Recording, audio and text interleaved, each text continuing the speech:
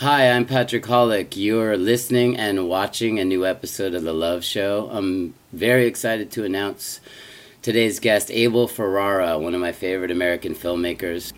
I've been a big fan of his and his tenacity and his ability to keep making movies, year after year, day after day. He's a force. I talked to him today from Rome on Zoom. We talk about early days New York City. We talk about filmmaking from the beginning, writing. We talk about, why you get to work with such great actors. This is an exciting episode for me, so I don't want to just talk about it. I want to get going on it. I'd like to thank Brian Goodman, who, without him, this interview wouldn't have happened. He's a good friend and a phenomenal actor that I got lucky to work with briefly on my film, Mercy. Yeah, get ready for a journey. We talk about our struggles with addiction, recovery, and life as it is today. Hello. How are you? Yo, man, can you see me? Am I upside down or what's up? You're like that. I like it. It's all right. We can fix it. How's that? It's better. Let me just get two things set up so I don't waste a second of time. All right. How are you, sir? Good, bro. Abel Ferrara in the house. Yeah, here I am, man. Good to see you. Side of the world. You look healthy. Good to see you, man. You look healthy. Well, that's if you don't spend time trying to kill yourself. That's the result. I want to talk about that down the road if you're interested. Oh, can you do your phone sideways? And then can it go, what do you want, an iPad? No, we're good. You see me straight up and down? Yeah, but it'd be better if we're both in scope in a sense. Yeah, but if I'm okay. Yeah, that's beautiful. All right. Let me get this going. There we go. I just lost you. Yeah, no kidding. Yes, perfect. All right, you got me? I Right? got you. I'm going to jump in before you vanish. What was it like growing up in the Bronx? I spent like the first maybe 8-9 years there, then we moved to upstate New York, which was like kind of, beginnings of suburbia, but it was pretty countrified. The Bronx when I was a kid was like a very, very cool neighborhood. It was all Italian Americans. It was an enclave of like-minded people. Mm-hmm. I mean, it was, the gangster element kept it, safe pretty much for the children. I mean, I used to go out in the street and play when I was old, out in the street. You can imagine that, So it was, it was the 50s, a lot of juvenile delinquents. But, as a kid, it was great, What were you into? Very family orientated, very family orientated, very, I was young. We're talking like when I'm 5, 6, 7 years old, 8 years old. Mm-hmm. When did you start getting into the narrative and filmmaking? When does that come into your life? Well, we moved upstate, the New York, the Bronx thing was very, Italian Catholic. School was all religion. They weren't teaching you too much there, that's going to change you, to get you, they weren't going to open your mind in any way. So then I moved to basically American school system in the early 60s, which was like, for me, revolutionary. Mm-hmm. They taught art, they taught science, they taught, it was revolutionary. Did you ever paint or mess with art? Did you? I'm not good. My mother was a really gifted drawer. She was a housewife, so she never took it past painting murals on the walls. But I'm not too good with a paintbrush. I got a 5-year-old daughter now, so I'm back to watercolor. Congratulations on that and your new life. Thank you. I want to get into that, I just want to try to go into how you got into this independent. Chronologically. Yeah. Well, you're inspiring because you don't stop. You just make film after film after film, and it's an interesting. I got no choice, bro. I got no choice. That's what I want to understand about you, because a lot of people say it's financing. I can't get this thing going, and you're just making a film every you're living making films. How does that go down when you're, you don't take no for an answer. You find a way, you find a way with the money, without the money. You focus on what the film is about, and you focus also on what your capabilities are, and when you have the iPhones and the computers, that really opens the doors to what you're capable of. Mm-hmm. In your era, you had to go, develop and process and all kinds of stuff, Yeah, it was a nightmare. So you're basically kind of a prisoner of university, school. Yeah. You couldn't one hand you were dying to get away from school. And on the other hand, that's where the means of production was, Mm-hmm. The cameras and the editing and all the things you needed to make a movie. Mm-hmm. Which were, a lot more complicated, all revolved around being in school. Mm-hmm. So we kept that going until they finally threw us out of university. After going for about 7 or 8 years. How old were you when you made your first feature film? 25. Mm. But we had been making films since we started when I was 16. Wow. So we were making film, we were doing the whole thing. We were doing starting with the Super 8 silent movies and building it up and then kicking into 16 and then, trying to deal with the sound element to it. And then, it was going through a film school called Purchase. Yeah, which was I was there actually the first day they actually opened the doors. And that was an art school in New York, right outside of New York City. So we did a film kind of, like a 30-minute kind of, I would have made it a feature, but we barely got it to 25 minutes, in terms of what we were capable of pulling off. But that was like the preamble to it. Mm-hmm. Which was the first film where you kind of got a little notoriety, momentum inside of those early days? What was the one that got you to the next one? Well, notoriety, I would say Ms. 45, because that was actually reviewed was favorably reviewed actually in LA and in New York, more in LA, that kind of, gave us some kind of public affirmation, mm-hmm. But we had done the porno film, and then that got us to the Driller Killer, which we did, which was, both those films were commercially successful in the world that they were, meant to be. And then, once we started going through like something like Miss 45, that was, that kind of crossed the line for us. That kind of. What was the porno film? I don't know the porno film. You did a porno? It's called, we did one film in 1975. What's interesting to me is I watched The Driller Killer the other night, and then you kind of, somewhere you get into the pilot of Miami Vice. How do you go from a film like that to the pilot of a television show? That was a long time. We did that movie, then we did Miss 45, then we're trying to do another film. We're trying to get out of that exploitation, whether it was pornography or ultra-violence or something like Miss 45, we were just trying to make real films and, without this onus of, a specific exploitative audience, and, those were tough years. 1980, 81 were rough. They were rough. We had a film that we were trying to do that didn't get made. That put a lot of, effort and a lot of heartbreak. And then,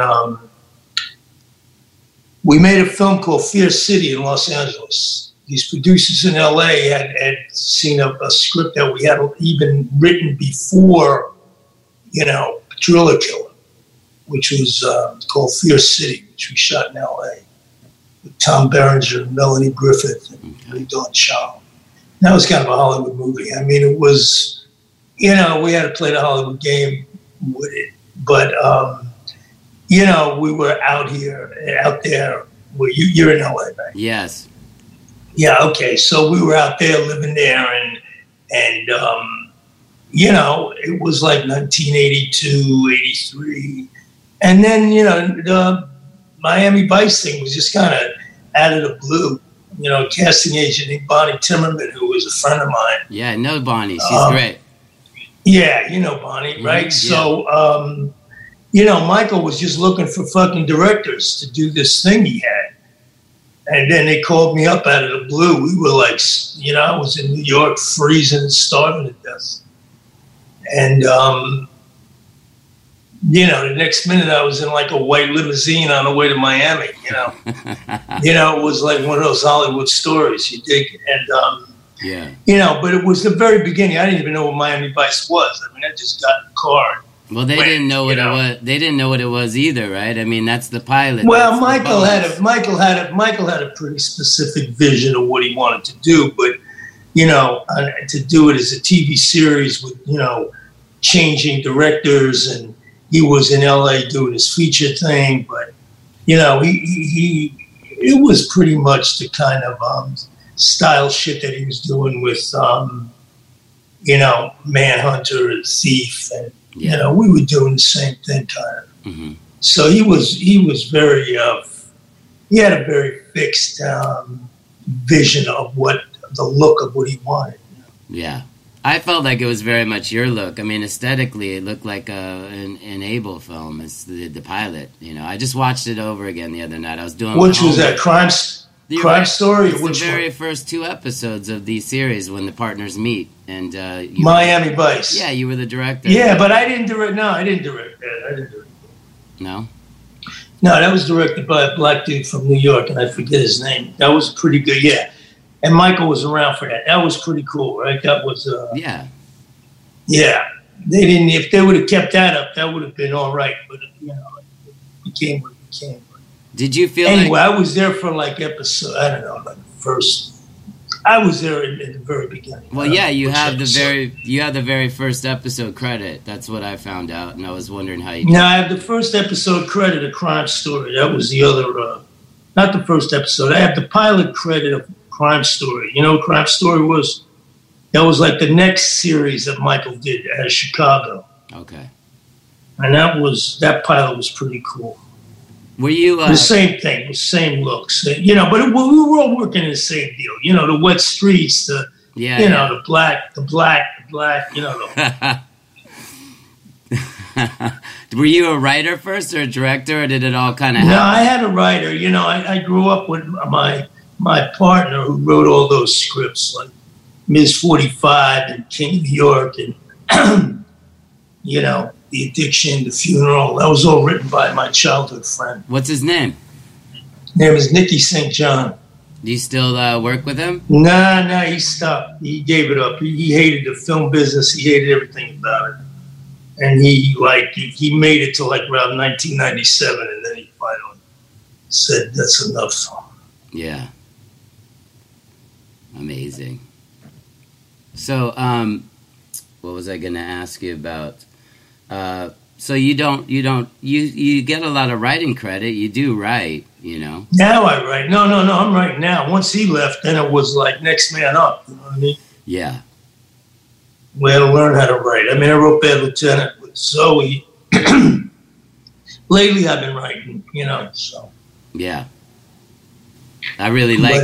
I want to get into that because I really liked the Tommaso. It was a really. Right. It's a beautiful film. I watched it a few times. Yeah, I hadn't watched one of your films in a long time, and it popped up, and I went and saw it. But I don't want to get there yet. Tell me about the Buddhist Catholic. I have similar upbringing as you with that. Really? Are you a Buddhist? I was a Catholic kid. We were pushed around with all that, and then got into Buddhism when I got sobriety and got sober. Just kind of went into different stuff.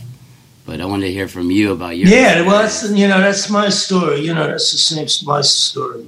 Yeah. I was, I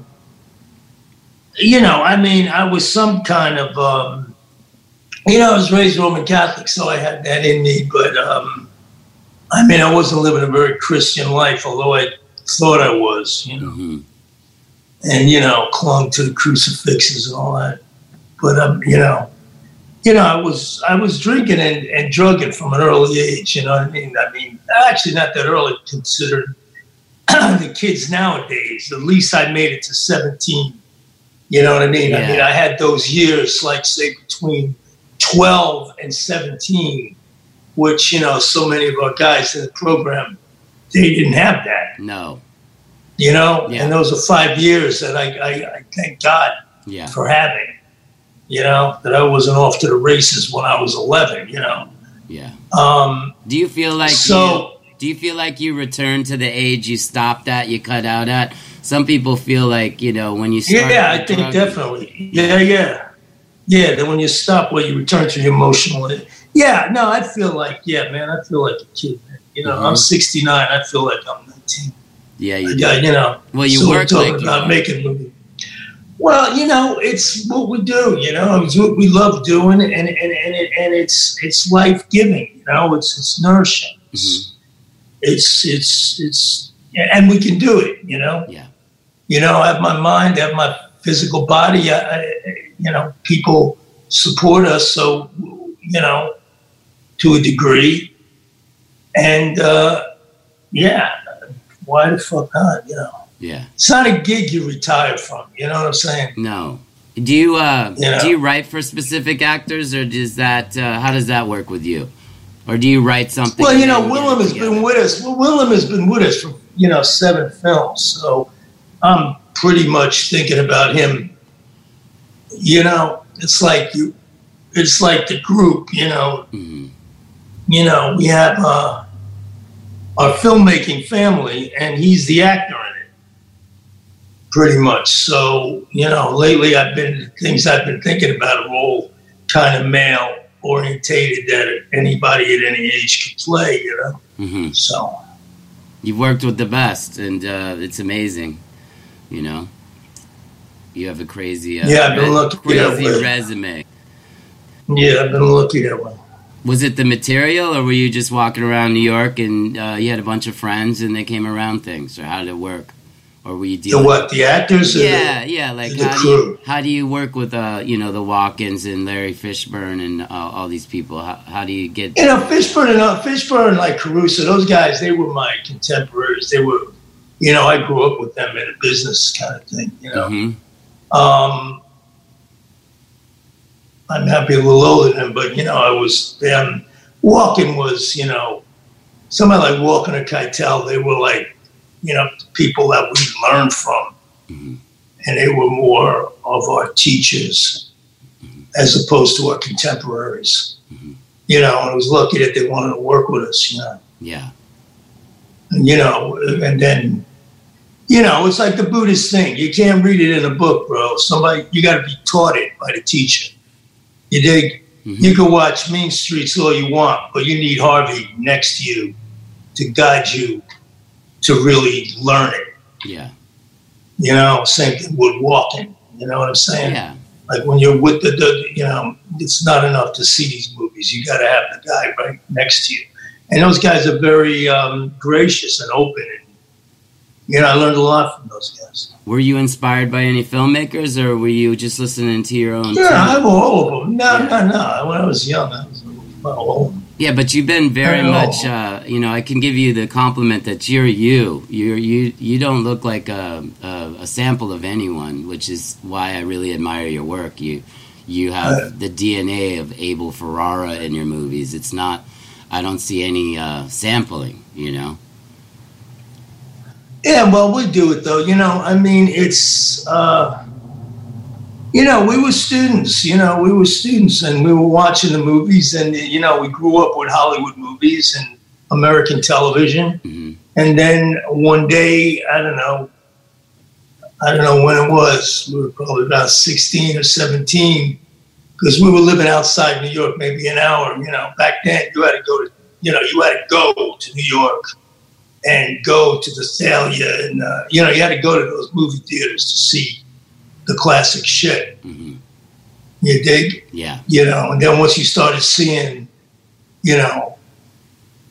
once you start seeing Pasolini and Pontecorvo and Godard and Bergman, then you start seeing the real shit.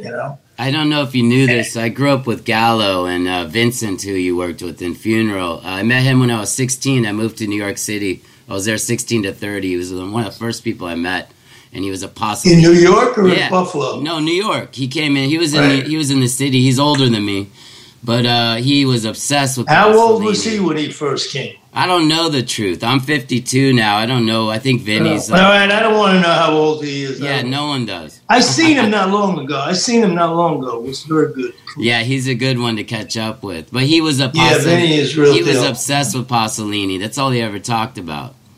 Yeah. I love that you made that movie. It was pretty amazing. Yeah, no, I'm happy I made that one. So when did you get out of New York? Leaving New York's a big deal for you. What year? What happened with that? When I left Manhattan? Yeah, when you pull out, you leave. Well, we were like, after like the World Trade, New York started getting, were you around when I was in 9/11? LA. I was in LA. I had already moved back. I came back when I was 30. I'm 52 now. So I missed it. Yeah. All right. Well, right then and there it was like probably the best time to be a New Yorker. I mean, unless you got killed or someone, it was just a really life affirmation and a community, an affirmation of community more than anything. And the months surrounding it, and then it became a real estate deal, and we were like out. People who like the New Yorkers were just priced out. Mm-hmm. You dig? Yeah. And also whatever negativity towards New York as a place to shoot. It was a couple of tough times. We always had a foreign game going, finance Europe wise. You dig? Mm-hmm. Plus I'm Italian, so it's not that I have family in Italy and I have friends, and so I came to Rome to shoot what became Mary and Go-Go Tales, right? Mm-hmm. But I was going back and forth between New York and Italy, say from 2002. Then around 2012, like I was like at the end of my, use, I was like, I was trying to get sober like for 3 or 4 years. This is when my Buddhism. I made a film called Mary, which was about Mary Magdalene, and we went to Jerusalem. And I don't know, have you ever been to Jerusalem? I have not. Well, when all this shit calms down, if it ever does calm down, that's a trip you should make, because it really, I just got the affirmation of Jesus, but Jesus in a Buddhist sense, and Jesus as a, the Bible as a revolutionary political tract, and, these guys as teachers as opposed to gods, mm-hmm. Mm-hmm. And then I was with a chick who was Buddhist and a, yogi and all that, and vegan, so it was like thrown into that, but I was still using, so I was thinking I was like a good meditator and I would go on retreats and do it all thing, but I was doing, you can't snort heroin and then think you're having a great meditation, like it doesn't work like that. Yeah. But I thought it did, you know what I mean? I was very delusional at the time. And then I was going in the program and trying to get sober, and I couldn't do it, man. It was like 2008. All the guys around me that I had worked with for pretty much my whole life were all in the program. It was all working for them. But I still couldn't get it, But around 2011, I stopped drinking on some miraculous day for no reason, but I was still using. I was still using the dope and the coke. And then I was like really at the end of my game, broke. I was like in a bad spot. And but I've been in bad spots before. You know what I mean? I mean, it was, I couldn't even say it's your bottom because I had been in places that would have been any normal person's bottom. Mm-hmm. And then I just kept going for another 10 years. Yeah. You did? Yeah. Then I was at a place where I was almost killed, blah, blah, blah. And then, the stories in Tommaso.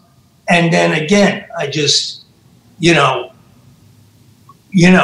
rebooted and stayed fucked up, stayed high. And then I finally came to I ended up in a rehab in South Italy. Actually, not far from where my grandfather was born, who was very close. He was a simple Italian, came over when he was 20, stayed in the United States, never learned a word of English. He's a pretty successful guy. But, anyone would look at him as just an ignorant fucking immigrant, but he wasn't, And in this place where there was no AA, and these guys didn't know from Buddhism, they didn't know shit, but there was like a lot of young kids, maybe like 90 of us.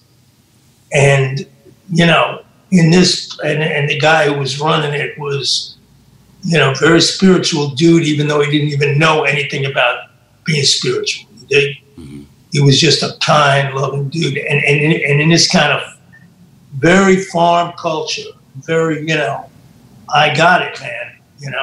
I got sober and I stopped. And it was the first time since I was basically 17 years old. Wow.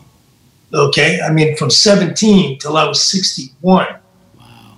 Some part of every day I either had a drink. I mean, you could count. I mean, I missed 50 days in 60, in 44 years, you know what I mean? But not because I wanted to. Yeah. Maybe if I had the flu, I don't know, there'd be some crazy shit that we didn't have a beer or a joint or a line of coke or, then once we got to the dope, then we were like, we had to have it, Mm-hmm. And then when we got really, my alcohol addiction really was secondary to the drugs. Yeah. But in the last 7 or 8 years, I never thought in a million years I'd be addicted to alcohol. But I could not stop. And I was drinking light beer, bro. Mm-hmm. I had gone through all the exotic shit and the super expensive red wine, all that crap. Mm-hmm. You know what I mean? Cognac and all. I mean, I was down to Bud Light, which I adored. I mean, adored it, adored it. I couldn't live without it. I mean, I was drinking 50 bottles a day and I couldn't drink, what do you call it? What's the craft beer? Or I'd be in Germany and they'd be giving me like the greatest beer, the history of Czechoslovakia. And I said, fuck you, man. I'm on Bud, bro. And then I stopped, man. And I stopped and it was like I never did methadone. So it was like 50 milligrams of meth and the next day 45 and 40. And after 10 days, I was off. So I didn't go through like a vicious kick, but it wasn't fucking easy, right? And then once I stopped, I remember that day, but I wasn't sober yet, even though I've been off everything. Maybe, it was like I was detoxed, but not sober. Right. And I had the doctors around too. So I was getting like some really, intelligent fucking info, like what the alcohol did to me and what the cocaine was doing to me, which was not with the alcohol. The heroin was doing something totally different. They were really explaining it to me in medical terms. So I was getting it, but it was like 100 degrees every day, no electricity. It was, no nothing, man. I was out in a fucking farm, but it was life-saving and I knew it. You dig? I knew it. And 40 days, took me 40 days, it was like Jesus in the desert, bro. And on the 40th day of maybe sleeping, I mean, if I slept 3 hours and 40, I'm not kidding. I don't think I slept for more than 5 minutes at a time. I went to sleep when the sun went down And I know it sounds ridiculous. It sounds almost sappy, right? But, I went to sleep like at night, like a normal human being. Only something I hadn't done in 44 years, you think? I mean, I'm not talking about passing out. I'm talking about laying down and going to sleep. Yeah. And then waking up and hearing the roosters crowing, And I woke up, I felt so fucking good. I was scared. This is the funniest part of my whole recovery was I woke up and I felt frightened because I'm saying, wow, I feel fucking great. And I meditated that morning, and it wasn't, it's not a white light experience, but it's definitely a pink cloud experience. Yes. You dig? I meditated and I fucking got it. Yeah. You know what I mean? I have a similar, I don't know if you don't know this about me, but I was coke and heroin too, and the miracles of being able to go to the bathroom without a spoon, and the ability to go to sleep, and the ability to be sexually attracted to someone again. Because I liked heroin more than girls, of course. I kind of used heroin, I think, to get off we all girls. do. Yeah, that's what they call it, the white lady. Yeah, I understand where you're coming from, and I just actually jumped back through the steps after 26 years clean. I kind of ignored them for a while, so there's always degrees of sobriety, and I'm on another one now. And what I want to ask you is did you ever play with yourself in your head that you couldn't create if you weren't in that high state, the drug state? Because a lot of people say, I don't want to get sober because I won't be fun, I won't be talented, I won't be free. Did you play that game or not at all? I was delusional for all the years I was using, but once I got once it all came to me, like in the beginning in that rehab was,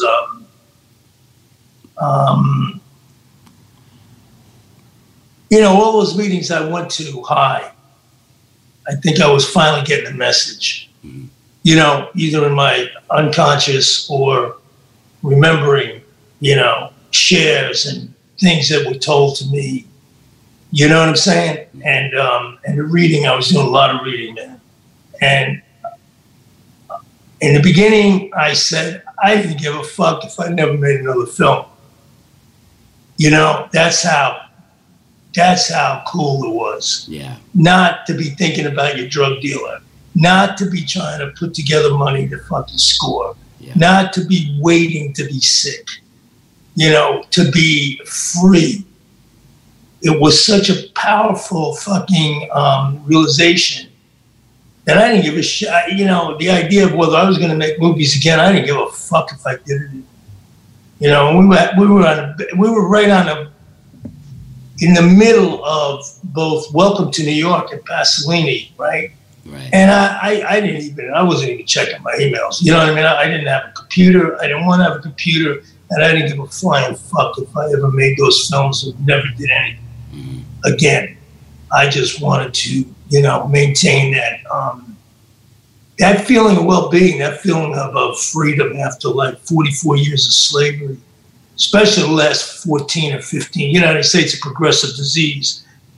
The last 15 years were a fucking disaster. When you look back at them, sure, you think you're creative and you think you're great and you think you're living an exciting life, Yeah. And standing in the rain for 45 minutes waiting for a drug dealer when you don't even have the money for the drugs he's bringing. That's not that exciting, No, right? it's not. You don't feel like doing that now, right? You don't feel like hitchhiking downtown and fucking looking for some, I would be at a dinner knowing that the guys were at least an hour away, and I'd say I have to go to the bathroom and come back 2 hours later as if I was in the bathroom for 15 minutes. It's the lies at a certain point. You're just lying so much you can't see the truth, is what I found with that whole business, Yeah, I don't think I sat down for dinner once in the last 25 years of my life. I had no use for going out to eat dinner. Now we do it, People don't, sometimes I tell people, we just sat here and had dinner and had a good time. And, well, now we're missing that because of the fucking pandemic. But, now it's simple that, right? As simple as sitting having dinner or coffee with somebody. That's out the fucking window. Yeah. But, you know. Rome got hit hard with the pandemic. I remember calling, I have a girlfriend there, and it was one of the first things I was getting reports from. She was saying how crazy it was getting. Is it lightened up? Yeah, it wasn't, you know, the worst part was in the north, was Milano and those cities. So Rome wasn't as bad as there, but it was, you know, fucking last March and April was a fucking disaster. You know, it was like New York. What was it but like? You guys are what? You're still in the middle of it, right? Yeah, but you know, it's a lot in the media, but then I go outside and I see my friends. I just actually did a little acting role in one of my friends' movies, and things are coming back. You know, it's happening. It's there. What was it like returning? What was the first film you did when you got sober and you were present? What was the first thing out? Welcome to New York. Welcome to New York. Yeah. Well, you know, once I got out of there, so I was there, you know, and it's crazy because the program for the kids there is 3 years in this rehab. Okay. That's what gives the best results. Okay, and they've been doing this for 45 years there, and they actually get results. But the results are after 3 years. That's what it takes to change your fucking way of thinking, right? Mm-hmm. But anyway, I was there for 4 months, and then, they were in tears when I left because they didn't think that was even, and I knew it myself. But I was telling them, listen, I got a program I'm going to. I'm not really, you know, I'm leaving physically this place. I'm not leaving my recovery. Right. Because I knew what, you know, at that point, I had gone to enough meetings and had, you know, I was really now in touch with my sponsor and the guys around it that were all sober. And, you know, the first thing I knew was I disconnected from every single person that I used with, you know, and there were a lot of very close creative people to me, you know, but, you know, the guys that get it. The guys that don't, I could care less. But, sure. You know, that was like a straight cut. I didn't even call to say goodbye. You know what I mean? No, you gotta, that's at the point where you're going to live or die and you have to make the choice. And that's that. Yeah. That's it. Yeah. That's exactly it. When you wrote Tommaso, it's a very personal film, isn't it? They're all personal. I mean, you know, it's but this like, one's it is what like, it is. You know? This one's a lot of your life, I'd say. Well, it's about my, you know, we're using me as the starting point for the characters. So, you know, we were doing documentaries. You know, we did, when I got out of, you know, the first film back, when I got out of rehab, I went to Paris because I was looking for a place to go that I wasn't using. What year was that? That I didn't have any history. What year did you? What year was that? It's probably 2012, 2013. Okay. This was the year we made Welcome to New York. Okay. Probably in that period, I guess. Because I was in, you know, Paris was a city I never lived in. Mm-hmm. But it's also the place we were raising the money for Welcome to New York and Pasolini. Mm-hmm. Okay, France is like a key financial place for us. So I went there and, you know, I was just going to meetings pretty much every day, you know, and I was like seeing if this shit was going to happen. Then I started getting into the swing of things. And then I realized Welcome to New York, you know, with Gerard Depardieu was in Welcome to New York, you know, and I had known him for a couple of years. It's a great film. I liked it a lot. Yeah, he's spectacular. His son died of heroin overdose. Oh, man. Okay, and he was the only guy who knew that I had gotten straight. Like the other people, if I didn't tell them what happened, they didn't have no idea. Mm-hmm. He did. Mm-hmm. He immediately, seeing me, knew something was up. Mm-hmm. You know, and I told him I couldn't do this film if he could drink, okay? And, you know, we had spent time together drinking, not drugging. Mm-hmm. And I said, listen, man, I can't do this if you're going to drink. Okay, I don't think I could do this film because I'm not going to be able to do this. You know, I was like a few months sober at this point, you know, right. 5 months, right? And he said, I won't drink. Wow. we'll go to New York. I won't drink, I promise. And he didn't. And then so I went to New York. The editor, the DP, the other actors, they're all in the program. My guys. So I had a very, with New York from a different place. But, I had to be careful because it was only 6-7 months since, or say, less than a year since I'm walking down. I got to watch where I got walking down. People are slipping bags in my pocket thinking to do me a favor. You know what I'm saying? Yeah. I'm like, New York is a small community when it comes to the hardcore addicts, and especially downtown Manhattan. But, it's a matter of, people, places, and things. So I knew the neighborhoods I could be cool in. Mm-hmm. And, we, filming was great. We did it. First time, we're all sober. It's beautiful. It's a very, it's kind of like a very clean film for you. It's like visually very clean. It's big in scope. Welcome to Yeah, it was about addiction too. And Pasolini was about addiction in a way also. So, then we went back to Italy and back to Rome. We did these back to back, and I did this, and I met this very young chick, and Christina, who's in Tommaso. Yes. And she got pregnant right away, which is crazy, but it was cool. Mm-hmm. And, we've been together, mm-hmm. and the baby's now 5 years old. So. How many kids do you have? I have 2 daughters that are like 33 and like 27. Mm-hmm.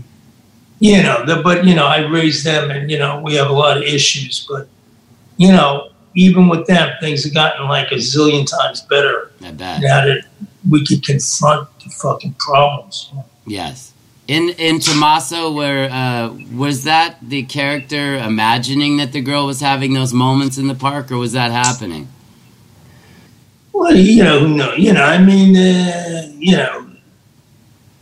Law of the Jungle, bro. You cheating on your old lady, you can rest assured she's cheating on you. Yeah.